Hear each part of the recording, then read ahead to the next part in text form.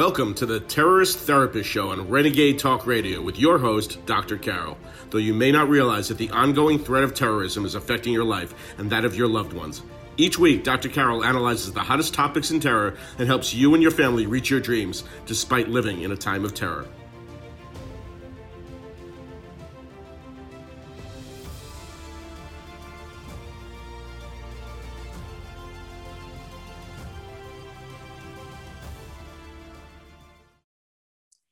Attacks of the bedroom radicals begin. Welcome to the Terrorist Therapist Show. I'm Dr. Carol, a psychiatrist, and your terrorist therapist. I know you're scratching your head and wondering, what is a bedroom radical? Well, a bedroom radical is someone who has been in lockdown and who has had an inordinate amount of time to spend online. And during this time, they have become radicalized by terrorist propaganda, whether that's ISIS or Al-Qaeda or the Taliban or any other subgroups of terrorists. They have, particularly because of being disgruntled, as we all pretty much were during lockdown, as well as having all this time. So I'm going to talk to you today about two examples of these bedroom radicals coming forward, two terror attacks that you may well not have heard about because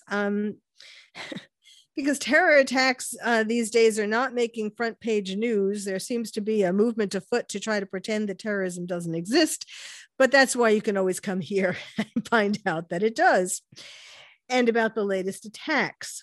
Now, these two attacks occurred, one in Norway and one in England, in London. And, of course, that's why they were perhaps not front page news in America.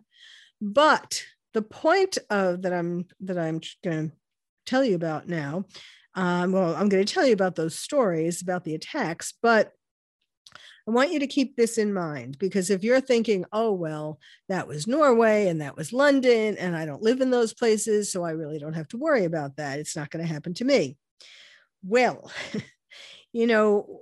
unfortunately, Europe and Scandinavia are amongst the places that have opened their doors to migrants, even before the tragedy and travesty in Afghanistan, just regular migrants coming, many of whom came from countries where they are known to have a lot of jihadis, a lot of terrorists who want to attack the West. And to that end, and really Europe and Scandinavia, they are so shocked when something, not as much London, but certainly Scandinavia, and even London relatively, because there have been numerous terror attacks in London, but there is still this sense of, oh, really? Could this be dangerous that we have allowed so many migrants into our country? So there's really a tendency to not want to acknowledge terror attacks as being terror attacks. Now, the significance of this for people who live in the US is that we now have brought in, besides all the people who are coming across the southern border, including some terrorists amongst them because they are sneaking in. It's not hard when you have so many people crossing the border, and we already know there have been terrorists caught crossing the southern border.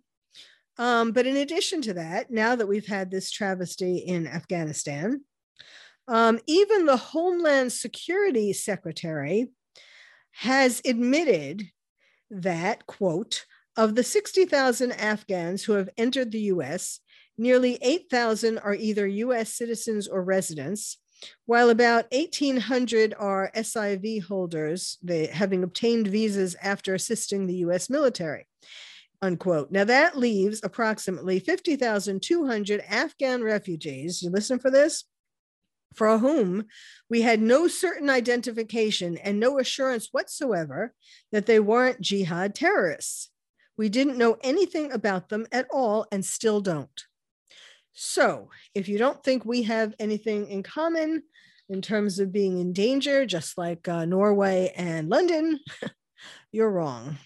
But that will be the subject of many future podcasts, terrorist therapist podcasts, as we have one attack after the other by these jihadist Afghans who have snuck through. But for today, let's talk about this very creative or resourceful terrorist in Norway, whose name is Espen Andersen Brathen. And he just recently murdered 5 people and injured 3 people, starting out with an attack that was with a bow and arrow. Now, you got to say, for a terrorist, he's pretty resourceful. And he started out in a grocery store using a bow and arrow and shooting that at people. And then he went to, he left the grocery store and he went to this one particular street. Now, this town in Norway, it's called Kongsberg. And it is a very small, quiet, peaceful postcard, picture postcard town. Beautiful, serene. Nothing like this has happened before there. And so that's where he murdered people living in their homes. After he left the grocery store with his bow and arrow, he then murdered people, and they believe with knives. He stabbed them. So let me tell you his story. The story begins about this is a case that is an example. I've talked about terrorists before who exemplify this in previous podcasts, where there is this issue, this question of, is he a jihadist? Is he a real terrorist? Or is he crazy, mentally ill? And as I have mentioned in previous podcasts, having a mental illness and being a real terrorist are not mutually exclusive. They, in fact, people who have mental illness are more vulnerable to terrorist propaganda. So approximately 5 years ago, the story begins where this man, Espen, let's call him, Espen Andersen Brathen, but let's call him Espen. He's the son of a Norwegian father and a Danish mother. And he walked into a mosque 5 years ago, approximately, in this calm town, asking the person in the mosque for help to deliver a message to the world that he claimed to have received, quote, from above, unquote. Now, feeling that you're a messenger of God, whether it's Allah or a Jewish God, a Christian God, any kind of God, if you that concept of feeling that you are getting a message and feeling that you are a messenger of God and you have to give this message to the world is typical of psychosis, and in particular typical usually of schizophrenia, though it could also be of mania. But in this particular case, and the description of this man, it does seem like his mental illness is most likely schizophrenia. So anyhow, he walked into this mosque and he told that to the person who heads the mosque, whose name is Usama Tilili. And this person who was the head of the mosque, now again, this is about 5 years ago, and the person who was the head of the mosque hasn't thought much about Espen until this incident, this rampage of a terrorist attack where he killed people, starting off with bows and arrows and then stabbing people. So he has confessed, by the way. So now this head of the mosque is remembering about this man who came in some years ago, and he said, I told him we are not a news agency. And this is the only mosque in Kongsberg, in this town. He said, you could see the tension in his face and his body. It made me uncomfortable. And I remember thinking, this man is at risk. Now, he said, this mosque leader goes on to say that that he didn't think that, at the time that he came to the mosque, Espen was a recent convert to Islam. Now, it's not clear yet where he got converted, or, if this was an official conversion or he just did it himself online or something. But the head of the mosque said that he thought that he was a man less motivated by religious fervor than one who had deep personal troubles. Again, these things aren't mutually exclusive.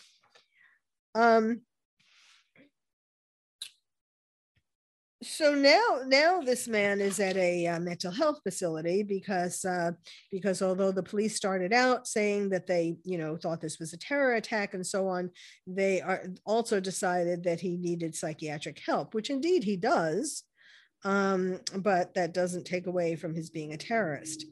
One policeman said he is very tired and he is not well mentally.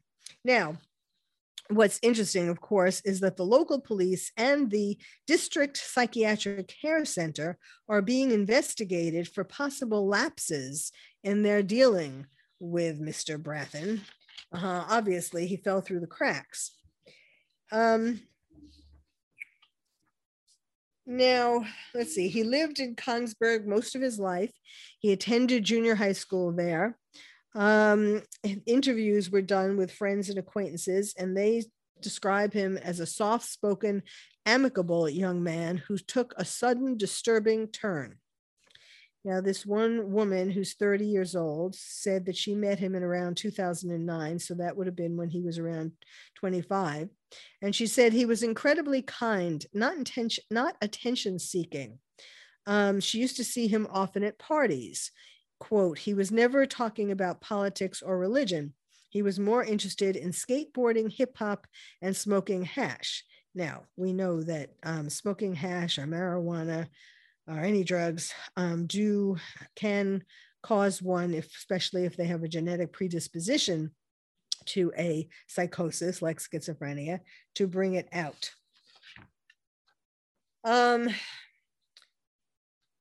In recent years, when she ran into him, she said he always looked unsettled. His eyes were evasive and his sentences would trail off.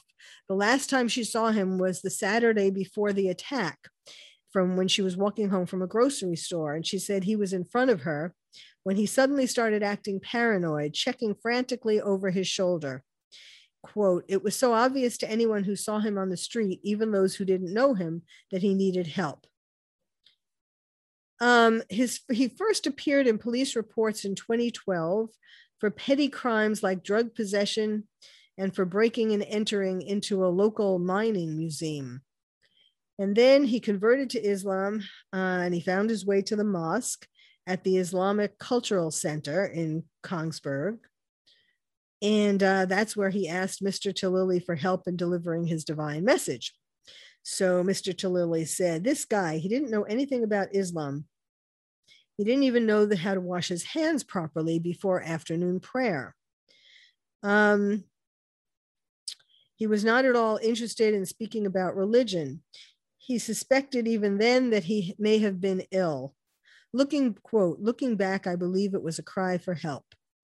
And he said that he wanted to call the police or, to tell the police about him, but he didn't. And then when the man stopped coming to the mosque, he just kind of forgot about it until now.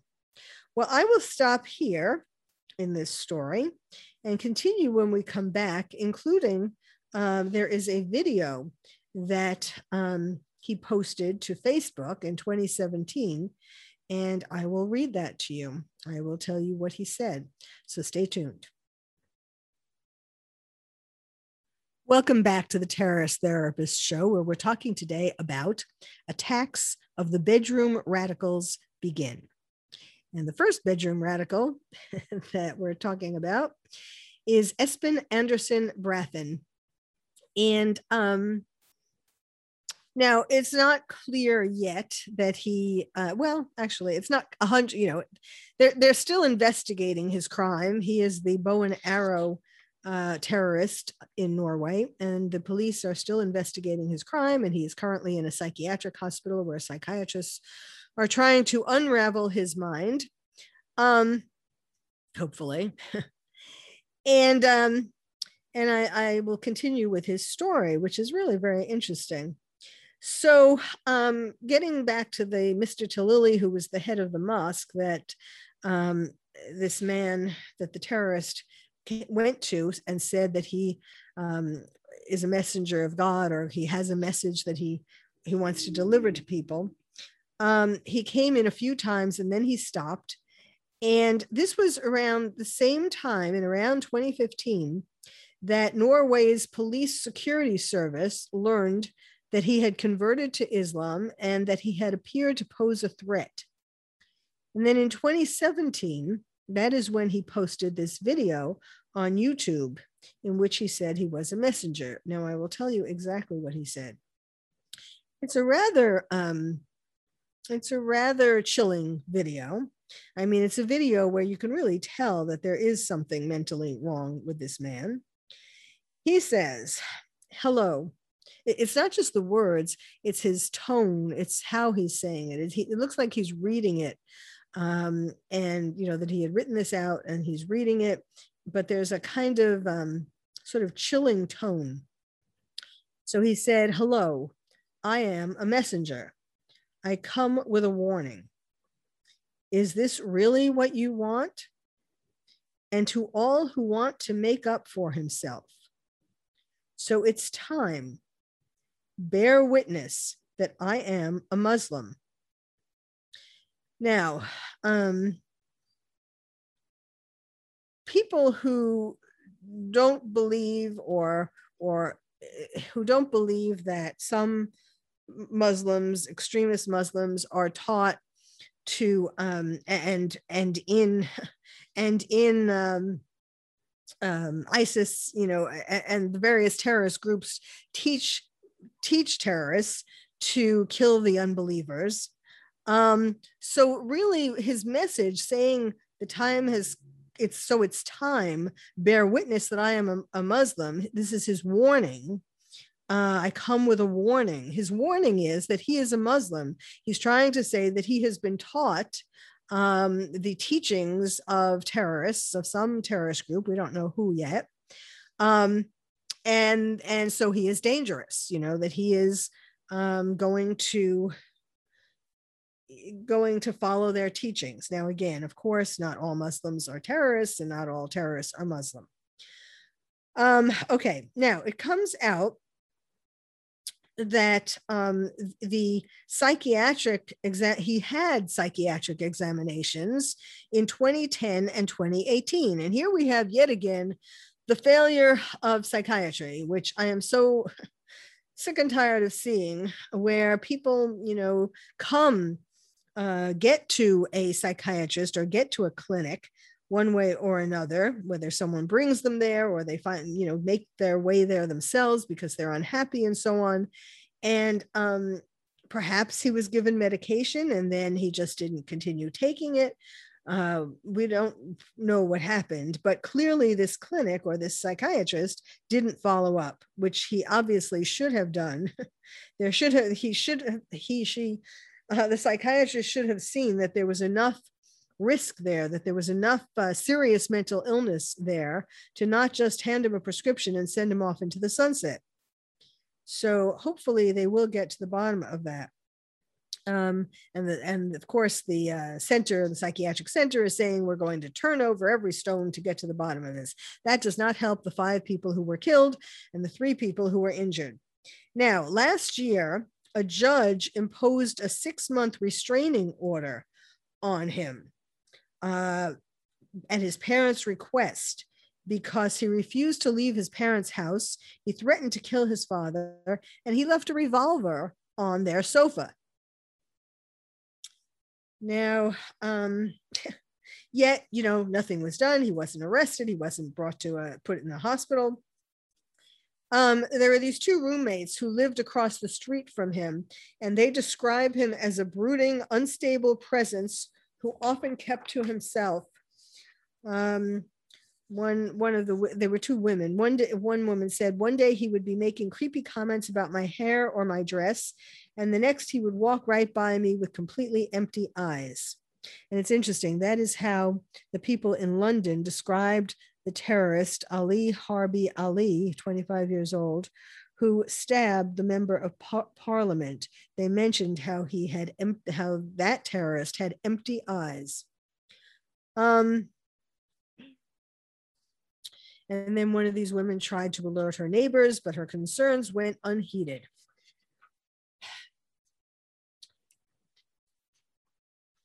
Now, what else can I tell you about him? So, now one thing that's really interesting is that the police in Norway don't have guns. So when he began shooting his bow and arrow at people in this supermarket, the police confronted him. But since they are unarmed, they retreated when he began firing arrows. The dangers of not having the police with guns and the dangers of not allowing the public to have guns. That's why we have the Second Amendment. So the police finally apprehended him 35 minutes later after he had murdered 5 people. Really sad. He had been previously flagged as having been radicalized. The chief of police said there has previously been worrying information about this man linked to his radicalization, which the police have followed up on. But in 2021, we have not received any warnings about him. That's because he was on the internet ingesting more radical propaganda.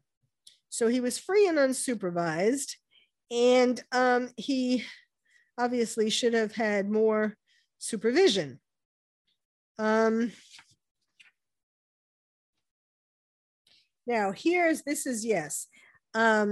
he probably came into contact with publications of the Islamic State or with ISIS, which in 2014 issued this call to Muslims in Western countries. And this is what ISIS put out as their propaganda. Now, this was in 2014, and he, by 2015, he was a convert and he wanted to give his message. So this is what ISIS told people, told wannabe lone wolf terrorists. Quote, "You must strike the soldiers, patrons, and troops of the Tawagit, the rebels against Allah. Strike their police, security, and intelligence members, as well as their treacherous agents. Destroy their beds, embitter their lives for them, and bitter them with themselves, and busy them with themselves. If you can kill a disbelieving American or European, especially the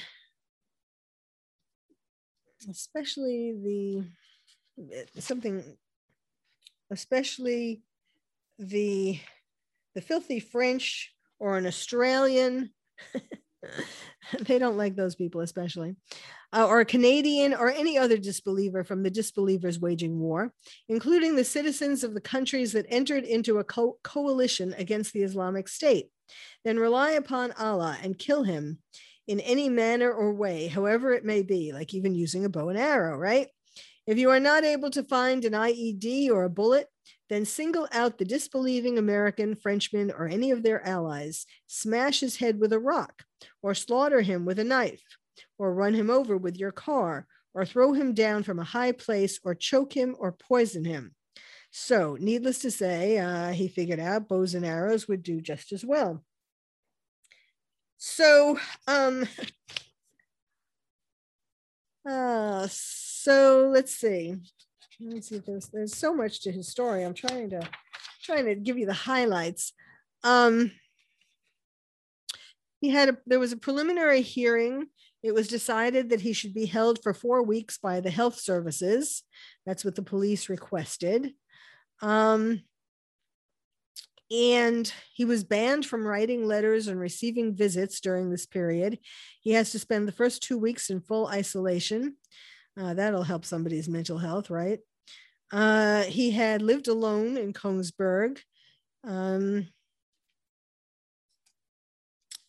as I think I said, he had multiple convictions for aggravated theft and drug possession. There was one remaining friend. He had one remaining friend who broke ties with him in 2017 when he spotted him on a YouTube video, the one that I presumably just told you about, saying he had converted to Islam and making veiled threats.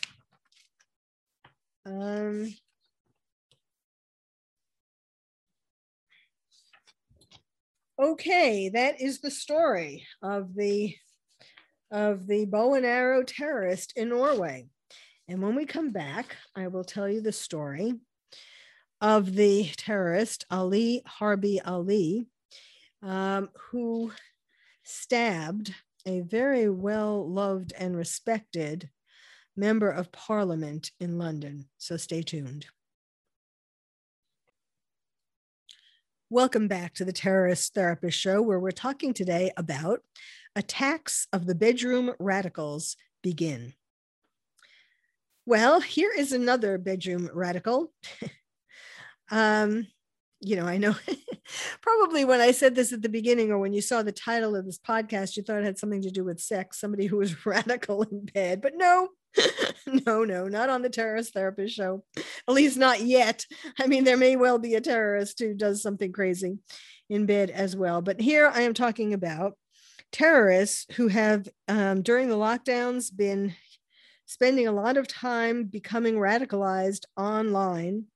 And now that the lockdowns are being released, they are coming into the streets and looking for people and ways and places to attack. Now, if you've been listening to these podcasts for a while, you know that I have been talking about this during this whole time of COVID, that the only reason why we have not heard about more terror attacks during these 1.5 years or so is because people weren't on the streets. And when we come back out on the streets and in different places like concert halls, and places where there are a lot of people, that we are going to be seeing more of these attacks. And lo and behold, yes, they are starting. Now, the one that I was just telling you about, the Norway terrorist, bow and arrow terrorist, he started his attack in a supermarket using bows and arrows, a bow and arrow and arrows, and then continued the attack going on this street, a particularly well-loved street, a historical street that is, an epitome of calm, serene, historical streets in Norway. And he killed those people, went into their houses, actually, and killed them, stabbed them. He threw away his bow and arrow and he stabbed them. So now we're going to London, where Ali Harbi Ali, a 25-year-old British citizen of Somali descent, stabbed a well-loved member of parliament whose name is David Amess.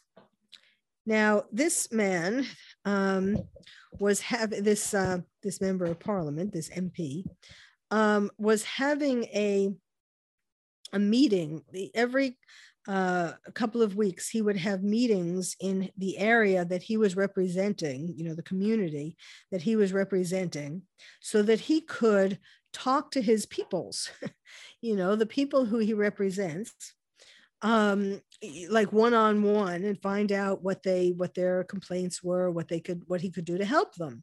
And everybody of all parties in the UK say that he was just a wonderful, nice guy, really down to earth, really trying to help his constituents. And so he was having one of his typical meetings. It was in a church where in the middle of his community.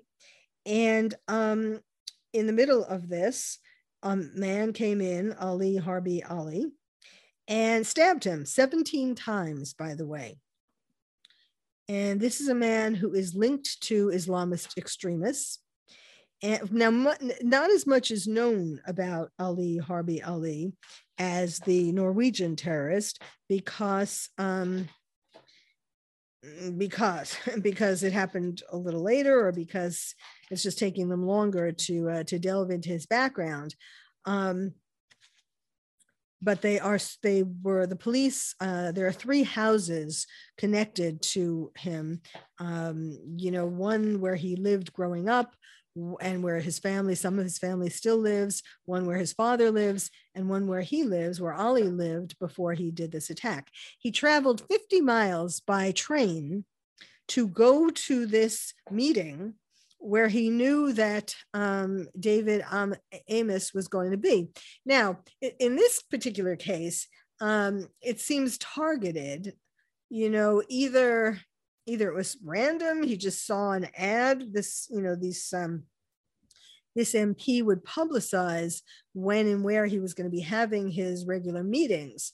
So whether it just so happened that Ali saw this ad, or there is some particular reason why he targeted this one, that is what they are investigating. So this isn't an example necessarily of, well, I mean, it isn't. It's not an example of where he tried to kill lots of people. I mean, that's the whole point. Terrorists like to kill as many people and injure as many people in one attack as possible. But this, and he didn't, and this Ali did not stab any of the other people standing around who had come to the meeting. But certainly they weren't having these meetings in person during the lockdown. So it does really follow the same thing that I was saying at the beginning. Now, after he stabbed him, he calmly waited for the police to arrive, and he was arrested at the scene on suspicion of murder. Like there were people, all kinds of witnesses, of course. And so they knew who did it. I mean, there was no question about that. They're calling him a bedroom. In fact, the police are calling him a bedroom radical. I didn't just make this up myself. And he was alone. He's a lone wolf terrorist, and he is thought to have become radicalized online recently. Now, during the lockdown and isolation, that has made people not just want to be terrorists, but has made lots of people more introspective and angry, many of us, if not most of us. And so that makes people more vulnerable to becoming radicalized. He was British born, but he's of Somali descent. And he may have been inspired, probably it's going to turn out, that he was inspired by the Somali terrorist group Al-Shabaab, which is an offshoot of Al-Qaeda in Somalia and Kenya. Now, an interesting aspect to this story is that his father, who is Somalian, his name is Harbi Ali Kulani. He's 61, and he's a former communications advisor to the Prime Minister of Somalia. Now, when the police went to him and told him about what his son just did, he said, quote, "I'm feeling very traumatized. It's not something that I expected or ever dreamed of." Which, to tell you the truth, I don't know how that strikes you, but excuse me, sir. Yes, you may be traumatized if we can believe that you had no idea about your son becoming radicalized. But how about the MP who your son just stabbed to death 17 times? Excuse me if I'm not feeling particularly compassionate towards you being traumatized. It's because of you. You were the one who grew a son who became radicalized. I mean, obviously there is some issue there between the father and the son that is going to be hopefully elucidated. Now, let's see. The father, in fact, and just like the Norwegian terrorist, this Mr. Ali, the London terrorist, had been referred to this PREVENT program in London. I've talked about this before. It's a counter-terrorist program, which is meant for people to refer people who they suspect of potentially becoming radicalized so that they can try to de-radicalize them before they actually have a terror attack. Well, and he was reported to them, but they did not, and there is this potential motivation linked to Islamic extremism. And he didn't stay very long in this PREVENT program. Now, I'm not quite sure why. People, it's supposed to be voluntary and it's not a criminal sanction, but, it would seem to me that the police should try to keep, if the people leave the PREVENT program, don't want to be de-radicalized, then they should keep more attention to them, pay more attention to them, keep them under some kind of supervision. This is a program where teachers, members of the public, the National Health Service, and others can refer individuals to a local panel of police and social workers and other experts. And these people try to decide how to, whether and how to intervene in their lives, basically to de-radicalize them.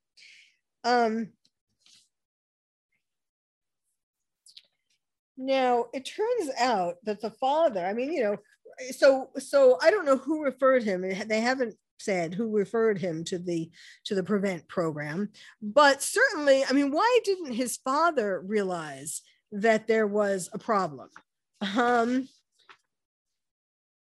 Now, it turns out that the father is kind of an interesting character. Of course, all the people in Ali's neighborhood are saying, oh, they are so surprised because he was such a nice boy when he was in that neighborhood. Of course, his parents are divorced. He lived in this neighborhood until he was 16 or 17, and his parents are divorced. So that could well have been, as it often is, the turning point for when someone goes down the wrong path. Now, his father, let's see.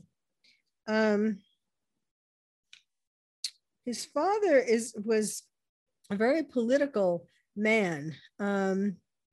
His father is a man of strong political opinions, and he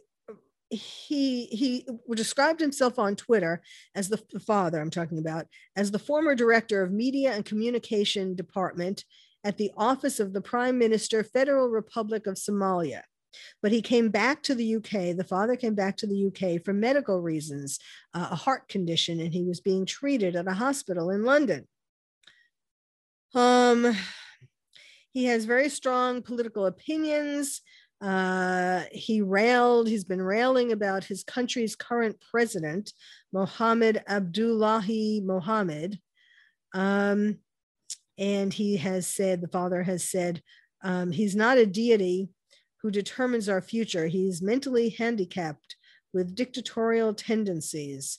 Now that he is compromised, let's fast forward elections, and on and on. So he was very, very loud politically. And certainly that could have been an influence, likely be an influence to his son. Although I'm not saying that the father was a terrorist, but the idea of having radical kinds of opinions, strong opinions that one acts on, expresses, could well have been an influence. Now, there's a question as to whether Ali had made an appointment to be at this meeting with the MP, or whether he just came that day and he was ushered in, he was allowed in. So we will hear more, find out more about him. And the mosques in London, the South End mosques, are condemning this attack. They're saying it's an indefensible atrocity. They're saying that this man who Ali killed was an upstanding friend, quote, upstanding friend to our Muslim community, and attended key events, including weddings, mosque openings, and the launch of the town's first Muslim scout group. So it's very sort of, it's still a mystery as far as why, whether he picked this guy, why he picked this guy when the guy, the MP, was such a friend to Muslims. But we will undoubtedly hear more. And if it is interesting enough, I will follow up with this on a future podcast. But for now, the message is that these bedroom radicals, their attacks are beginning as we come out of lockdown. Now, again, I am not saying to hide under the covers, but just kind of be more alert. Thank you for listening to the Terrorist Therapist Show.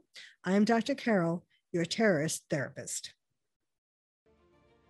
If you would like to find out more about terrorism from me, your terrorist therapist, visit my website, terroristtherapist.com. And if you're a parent or teacher and want to build stronger nests for your kids to become more resilient, check out my new award-winning book, Lions and Tigers and Terrorists, Oh My, How to Protect Your Child in a Time of Terror. It's the first and only book about terrorism for kids. You can find it wherever books are sold or directly from the publisher at terrorismforkids.com. Terrorism, 4, kids.com. I'm Dr. Carol, your terrorist therapist. Thank you for listening to the Terrorist Therapist Show on Renegade Talk Radio with your host, Dr. Carol. We hope listening to the show has made you feel calmer, more resilient, and more able to reach your dreams despite living in a time of terror. You can also check out past shows on Renegade Talk Archives for more insights.